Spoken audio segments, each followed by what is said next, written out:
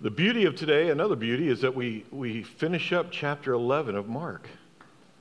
Yeah, we only have, 5 more to go. No, chapter 10, and we start in 11, so we got 6 more to go. Sorry. But let's pray, and then we're going to dig into the Word. Lord, thank you for this morning. Thank you again for all that you did. And Lord, that we sense your pleasure in the worship as we were saying, holy, holy, holy is the Lord. Father, with all my heart, I ask that you will speak through your word this morning, that we walk out of here changed, that we don't leave the way we came in. And we bless you, Lord, in Jesus' name. Amen. I'm getting to the point where it's almost getting hard to watch TV unless a John Wayne movie's on.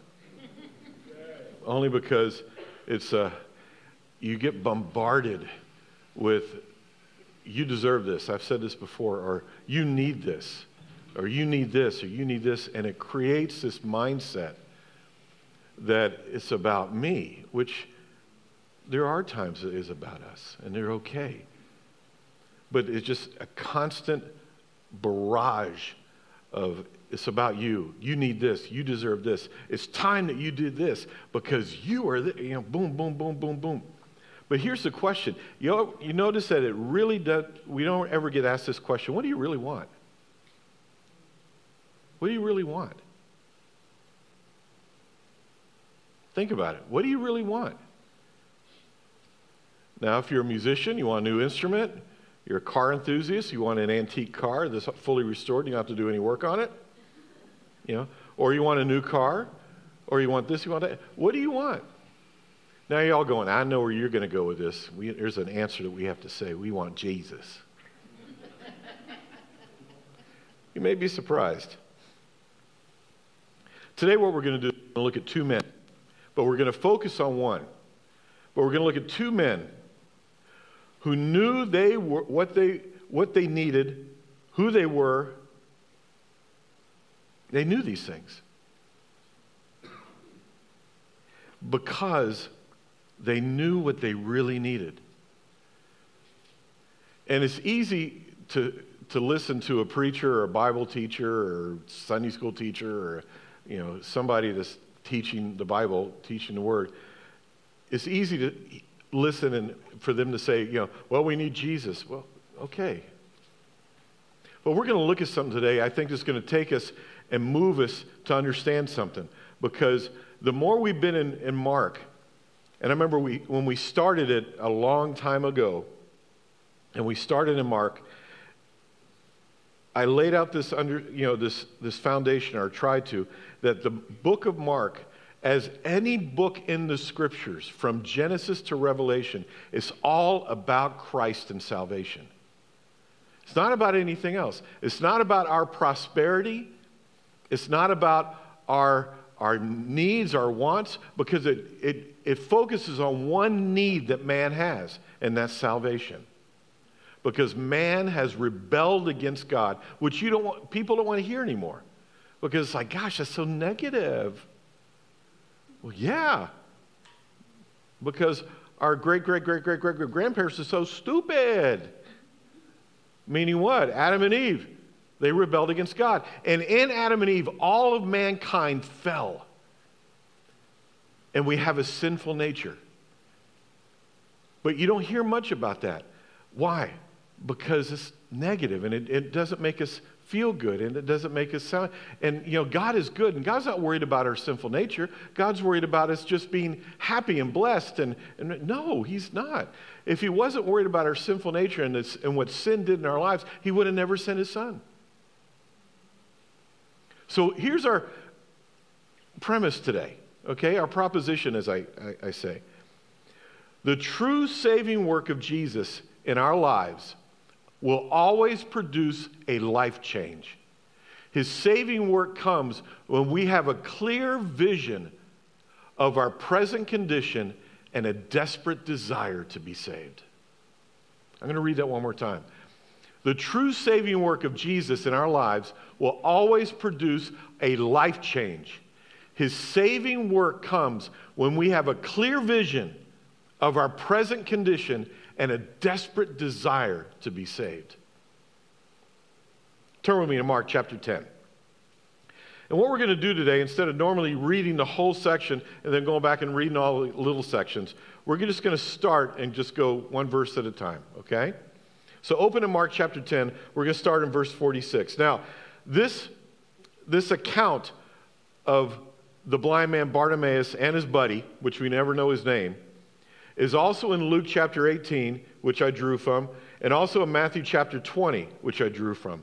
So we're going to stay in Mark today. We're not going to go between Luke and Mark and Matthew. We're just going to stay in Mark, but all of what we're going to see has been drawn from those three accounts, okay?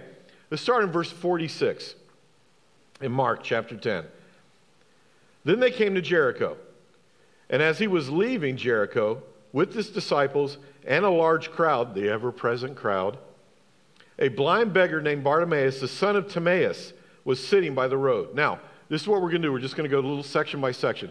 Here's a lineage of this guy, Bartimaeus. Now, if I'm correct, Mark is the only one that tells us his name. The reason why, and this is not in the notes. So, by the way, if you want the notes, they're on the app. They're under media, and then you go to resources, and then you see sermon notes. And you can follow along that way if you'd like. Okay? But this isn't in the notes. Many believe that the reason that Bartimaeus is named by Mark, when we found out that Mark was the very first gospel written of all four gospels, the reason Bartimaeus most likely, and this is, again, just a theory, okay? There's no fact to it. But most theologians believe this, and I tend to go with them on this, is that Bartimaeus, and we're going to see at the very end, became an important part of the early church. And his story went all over the place. So he was a celeb to a point in the church. I don't think he thought of himself that way because you're going to see his heart in just a moment. But most likely he was well known in the church and his story was very well known. So Mark tells us his name is Bartimaeus. His name means this, son of Timaeus. So his dad's name is what? Timaeus, okay? Now, it's interesting. Now, let me show you something. Now, I don't ever want to go overboard on Greek or Hebrew or any of that kind of stuff because it can get boring to a point. But I want you to grab something on this. Stay with me on this. It's really interesting. Timaeus is an Aramaic name. Timaeus means unclean or defiled. The word tameh, if I know I'm not pronouncing correct, it denotes an impurity or a defilement. It can also refer to ritually unclean items such as people, things, foods, places. How would you like to be named unclean? Baby names. Bob, Bill are unclean. I like unclean. Now, I'm being goofy on this because that's a terrible name. I mean, so here he is, Bartimaeus, which his name means son of Timaeus. So he's son of the unclean guy, which means what? There's a good chance he's unclean too. But look what's happened to him. He's blind. Now, I'm not getting into family curses or anything like that. So just relax. The Greek for his name means this: honor, price. It means to esteem. It means to revere. Why is this important? Because what we're going to see, Jesus is about to change his name to what it really is supposed to be. He's going to move him from unclean to esteemed. Think about that. That ought to make you almost tear up. What does salvation do? Remember, it's all about salvation. Watch this. Here's his condition. He's blind. Now, we're going to see later on, he possibly was able to see at one time because later on it says he regained his sight. So he probably could see at one time, but he can't see now. We don't know the reason why. So he's blind. So what did blindness do? What did this unclean thing do? It reduced him to a beggar, which made him poor. His disability had reduced him to a lifestyle on the streets. Why? Because what does it say? Look in verse 46. At the very end, he was sitting by the road, which was very common for those who were lame or blind or hurting in some way that society had pushed them out. They would sit by the road, and many times on a very active road. We see that today, do we not? Get off of I-75 and just about anywhere, what do you see? Homeless people staying there because they know why. Large traffic goes through there, and we can get some money. We can get some help. So he was sitting by the road. So he's a blind beggar that's poor, and he's probably homeless. Here's how he viewed himself. He was an outcast. He was looked down upon. Because of his blindness, remember this, we saw this earlier with the other blind man and the lame man. In John chapter 9, verses 1 and 2, we saw that any type of sickness was considered by the religious elite as being cursed by God. And don't think that doesn't go on today in a lot of faith healing stuff. Just because you're sick does not mean that you're cursed by God. I had people tell me that when I was going through cancer. What'd you do wrong? What sin is in your life?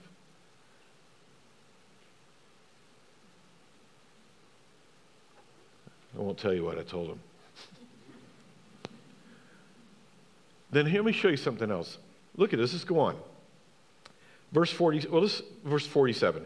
When he heard that it was Jesus the Nazarene, he began to cry out and say, Jesus, Son of David, have mercy on me. Many were sternly telling him to be quiet, but he kept crying out all the more, Son of David, have mercy on me. Now, let me show you something. He was looked down upon, so he was an outcast. They considered him cursed. They considered him under the judgment of God because of his ailment, because of his disability. And he was looked at and looked down upon. The treatment of the 12 in the crowd tells us how they really thought about him. Imagine this. Jesus is walking by. There's a crowd, the ever-present crowd. The 12 are with him. There's two guys sitting on the side of the road on their way out of Jericho, on their way to Jerusalem. Jesus is walking by. This guy sees him, and he goes, what's going on? What's going on? What's going on? Hey, Jesus the Nazarene's going by. Jesus! Son of David! Will you shut up, you dirty, old, filthy man? Shut up. Jesus, shut up. Stop it. That's what was going on. It was hateful. How do we treat people that are going through tough times? May we never be like the crowd or even the 12 on this with anybody. So this is how they were treating him. He was an outcast. He was looked at as an outcast. He was treated as an outcast. He was treated as a man under the judgment of God. But let me tell you something. Hear me on this. I'm going to put it up there. Those who understand their need for God's mercy cannot be silenced. Those who understand their need for God's mercy can never be silenced. Look at verse 47 again. When they heard that it was Jesus the Nazarene, he began to cry out and say, Jesus, Son of David, have mercy on me. Many were sternly telling him to be quiet, but he kept on crying out all the more, Son of David, have mercy on me. Let me show you this. He had an unashamed embarrassment. He was embarrassed, yeah, because of who he was, but he was unashamed. You're going, that doesn't make sense. That's like, it contradicts each other. Exactly. Why? Because it says he cried out. You know what cry out means? This was interesting when I stumbled upon this. Cry out means this. It means screeching like a raven. Men, never tell that to your wife. And wives, don't tell it to your husband either. But what was he doing? I will not demonstrate. But he was crying out so loud, it was irritating. That's why they're telling him to be quiet. But he wouldn't stop. The desperation of Bartimaeus' heart to be whole overlooked the projected disdain of the crowd. He didn't care. He overlooked the disdain from the crowd. He didn't care about it because he wanted something. He knew something. And he knew that Jesus could do something. And he cried out and cried out and cried out. He had an unashamed understanding, meaning what? The crowd called Jesus the Nazarene, right? Okay, was that not true? Yeah, because later on in Acts, if you read through Acts, in Peter's first sermon, he called him Jesus the Nazarene, or Jesus from Nazareth. Anything wrong with that? No. But what did Bartimaeus call him? Look at the text. He said, Jesus. What did he say? Jesus, Son of David, have mercy on me. Why is that significant? The crowd called him Jesus the Nazarene. You know why? Because what he was just a miracle worker from Nazareth. Bartimaeus said, Jesus, Son of David, because he knew in his heart to do the things he does, he has to be the Messiah. So he is a Messiah from heaven, not a miracle worker from Nazareth. How do you view Jesus in your life?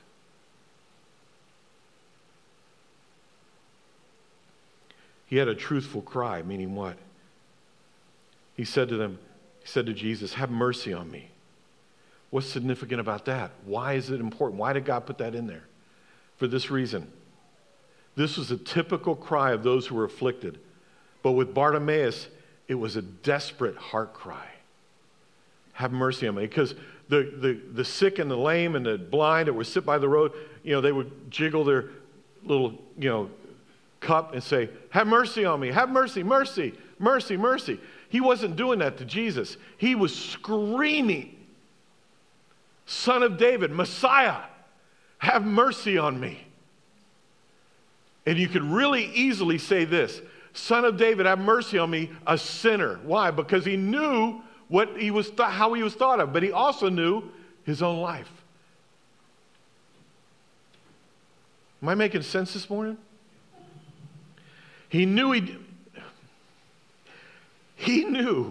that he did not deserve the mercy of God. Why is that important? Because in the church today, we constantly think we deserve God's mercy. We deserve to be blessed. We deserve the prosperity of God. We deserve nothing but hell. And this man, this blind beggar, knew what he deserved. He deserved nothing. And he cried out, Son of David, have mercy on me. Have mercy on me. He knew he didn't deserve anything. He was supposedly afflicted by God with a curse because of his sin.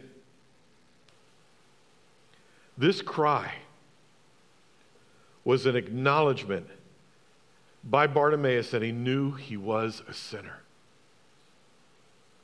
If you don't think so, study it yourself. Bartimaeus knew who he was. He was an outcast who was a sinner. He probably even believed that his ailment, his affliction, was because of that.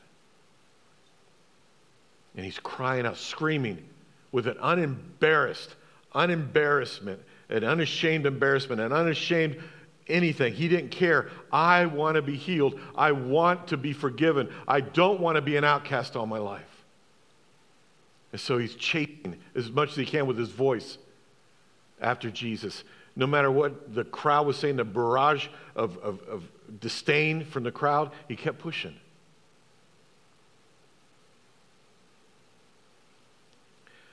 And you know what happened? Bartimaeus' heart saw the truth before his eyes ever did.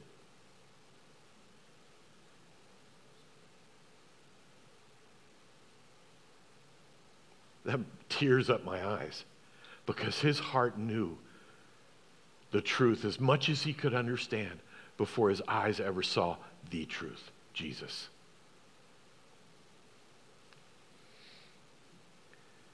Here's his actions. Let's look at verse 49. Jesus stopped and said, call him here. So they called the blind man, saying to him, and actually both blind men came up. Because remember, there's two, even though we're focusing on Bartimaeus the way Mark did. The blind men, or I'll say it this way, the blind men came up. So they called the blind men, saying to him, take courage, for he is calling you. That blows me out of the water. Let's keep reading.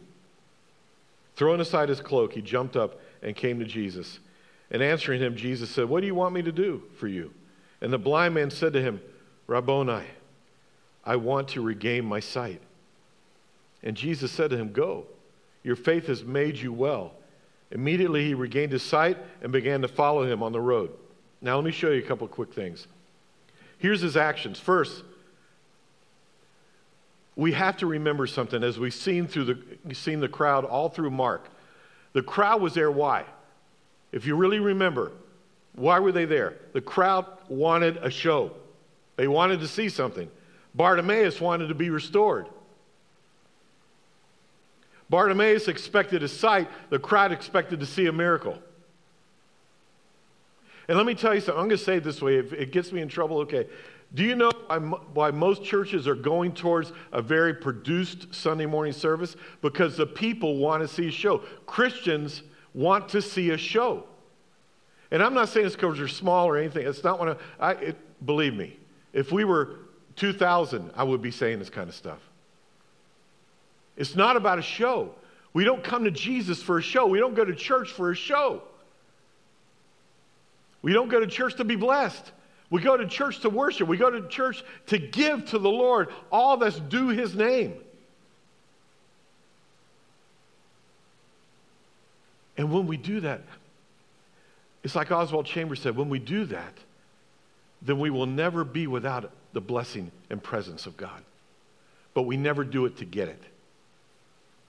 We do it because he's worthy. And in that giving of ourselves to him, he always gives of himself to us. This is interesting. Let's look at it again. Look at verse 49. And Jesus stopped and said, "Call him here." So they called the blind man, both of them, saying to him, or them, "Take courage and stand up. He is calling you." It says, throwing aside his cloak, he jumped up and came to Jesus. Now, let me show you something here. It says he left his possessions and his provision behind. Why? Wait a minute, that's just his cloak. Let me tell you about this. Mark tells us that Bartimaeus throws aside his cloak. Now, we got to understand something. What was a cloak? They would have their cloak, and they would throw it on the ground, and they would sit in front of it, and they would beg. And people would come by and they would throw their money into their coat.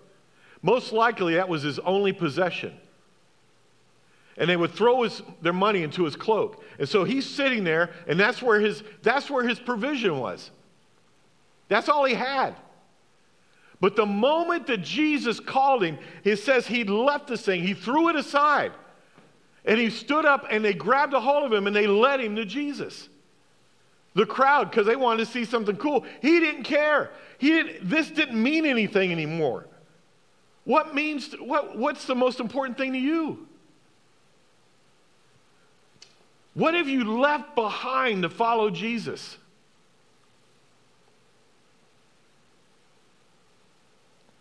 Unlike the rich man, Bartimaeus spontaneously leaves everything he owns and comes to Jesus. The rich man wouldn't give it up, and he left and walked away.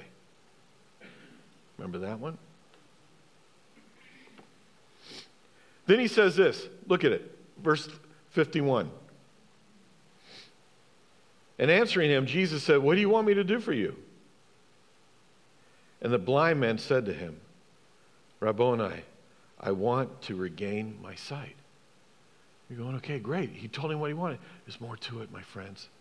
This is why we have to learn how to dig into the Word. Let me show you something here. The word Rabboni, this is, I think, only one of 2 times it's used of Christ in all 4 Gospels. It's one of the highest titles of honors attributed to a religious leader. It means this. It means my great master. He didn't call him Jesus. He didn't call him rabbi. He called him Rabboni. He said, my great master. There's something that we can honestly say, and I think without stretching it, Bartimaeus had some type of revelation in his heart to know who Jesus was before he ever saw him. He knew who he was. My great master. This is the highest honor given to a religious leader by anybody that follows him. By using the term Rabboni, what he did was this. Bartimaeus placed himself in total submission to Jesus as his sovereign. Man, he put himself completely under the sovereign work, power, majesty of God by saying Rabboni. And we come to God so flippantly and think we can dictate to God what we want.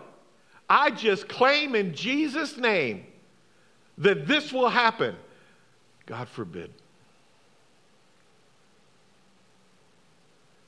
I know I'm not trying to sound hard. We've got to understand something. We claim nothing except for what God wants to do at that moment. And in that, we just say, amen, so be it, Lord. I got caught up in that name it, claim it stuff years ago, and it's wrong. You can't prove it anywhere. It's a man-made doctrine. This man knew he needed healing, and all he did was cry out, have mercy on me. And he'd say, Lord, by your stripes we're healed. Now, should we claim those things? Yes. Should we say that those are true? Yes. That's all we're doing when we claim it. It's a true fact. But really, when you look at that scripture, it has nothing to do with physical healing. It's about salvation. Sorry. Bartimaeus did it what? He placed himself under the sovereignty of Jesus. Unlike James and John, remember that? And their mom, who thought that they deserved promotion and knew that they deserved it. Bartimaeus knew he deserved nothing. And he came to Jesus and said, have mercy on me. See the difference between James and John and Bartimaeus and their approach to Christ? Bartimaeus' request was for mercy in regaining his sight.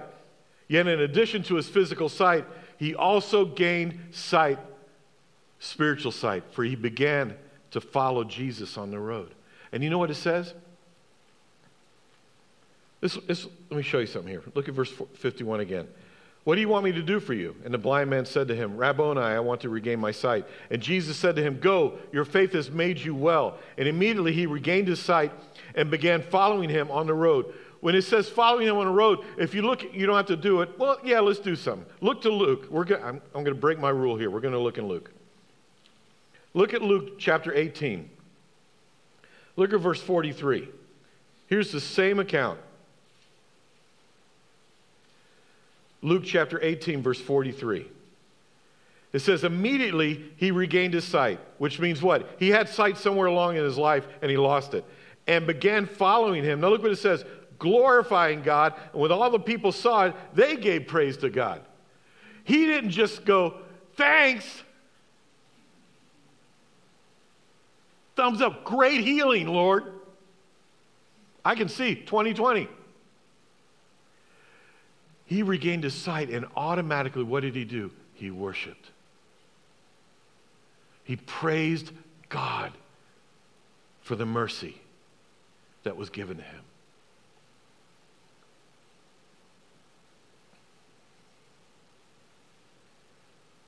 Look at verse 49 for me real quick. Look at the last part of it. It says, and they say unto him, take courage and stand up, he is calling you.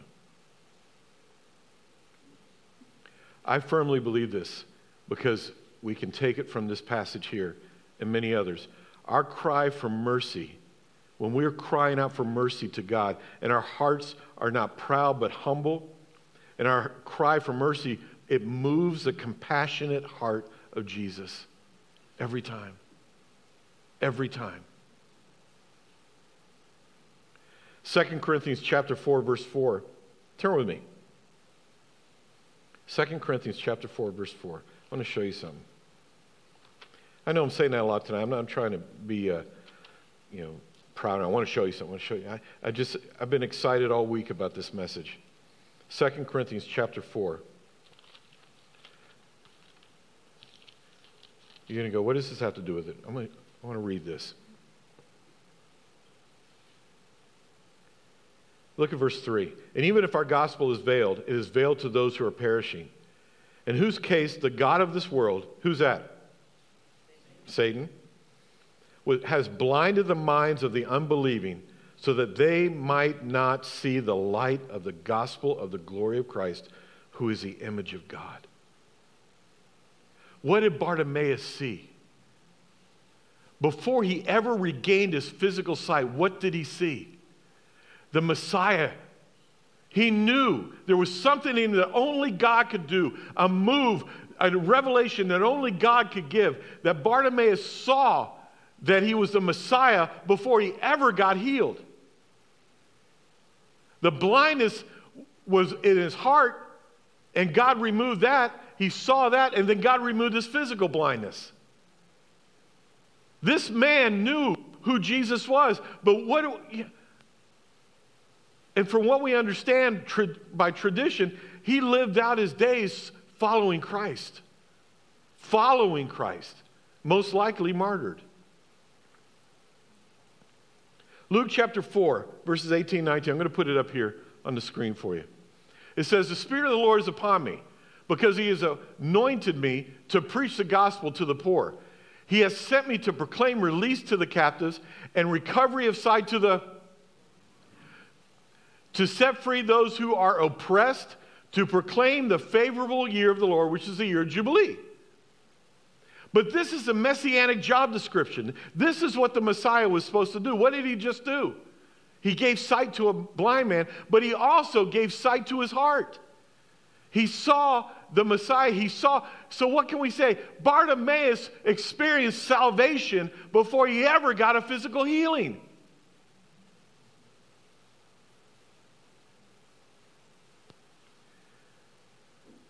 Unlike the rich young ruler, Bartimaeus had a clear vision of his circumstances and his sinfulness. He understood who Jesus was and that he, Jesus, could make him whole.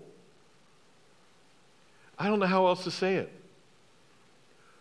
And I'm saying this to those that may be watching online and those that are here, all of us, every believer. Is this you? Is this you? Are you the rich young ruler or are you Bartimaeus?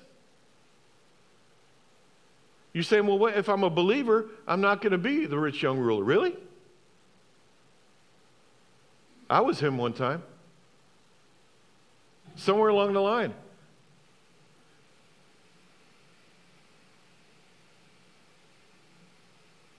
Who are you? Bartimaeus knew who he was. He knew he was a sinner that needed the very mercy of God. That's all he wanted.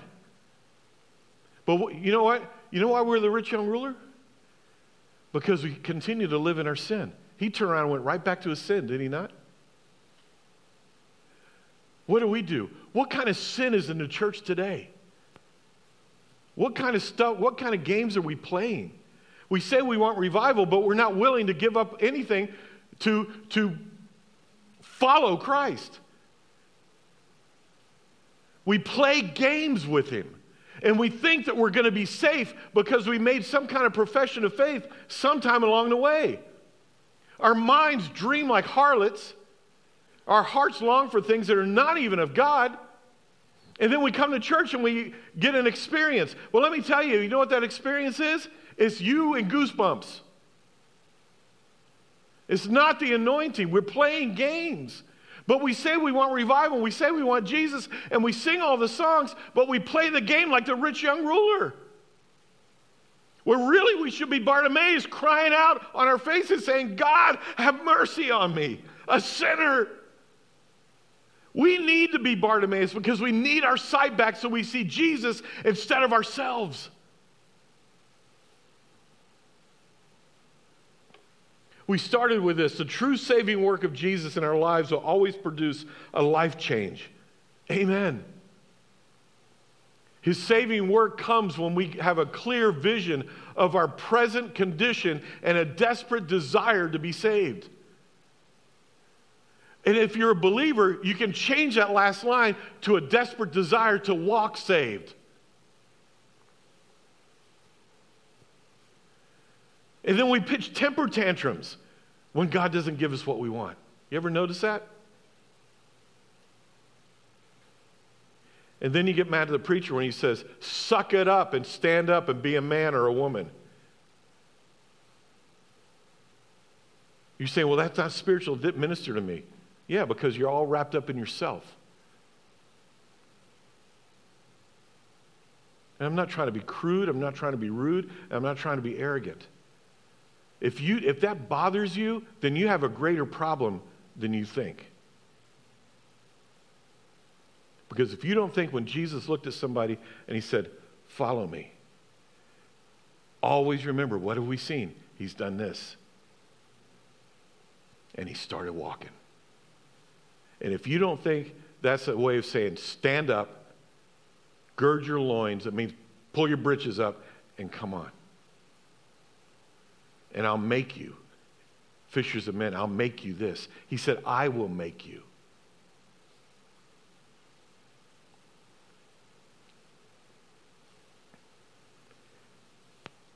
We're going to end with this. The true saving work of Jesus in our lives will always produce the action of following. Following is the response of a truly redeemed heart. Turn to your Bibles to Mark 8:34.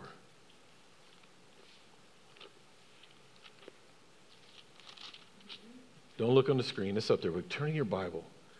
Open your Bible.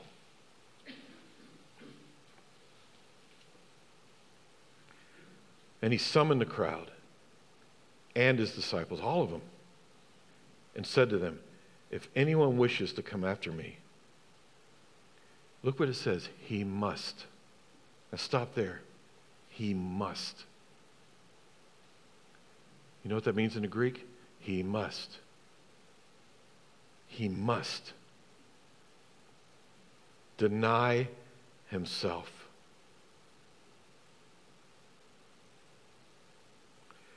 Take your pen and circle deny if you write in your Bible. And write this beside it. This word has a very heavy meaning. It means this: to disown. To disown oneself. He must deny himself and take up his cross. And no matter what you may think, your cross, I'm going to say this, I'm not trying to be funny. The cross is not your bad marriage. The cross is not your bad boss. The cross is not your lack of funds in your checking account. That's not your cross. The cross, when he says, take up your cross, the cross was what? A death, and it was persecution.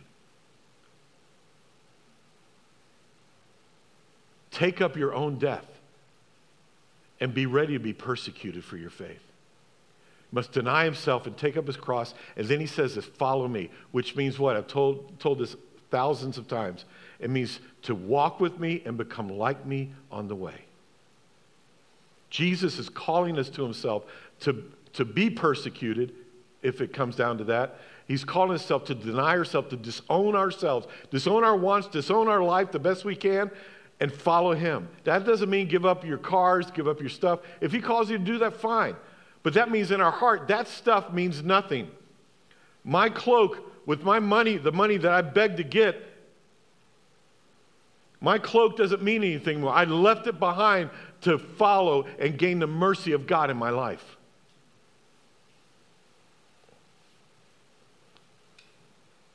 That's what it's about. Where do you stand with Jesus today? And I'm speaking to my heart. Where do you stand? What's important to you? Let's pray.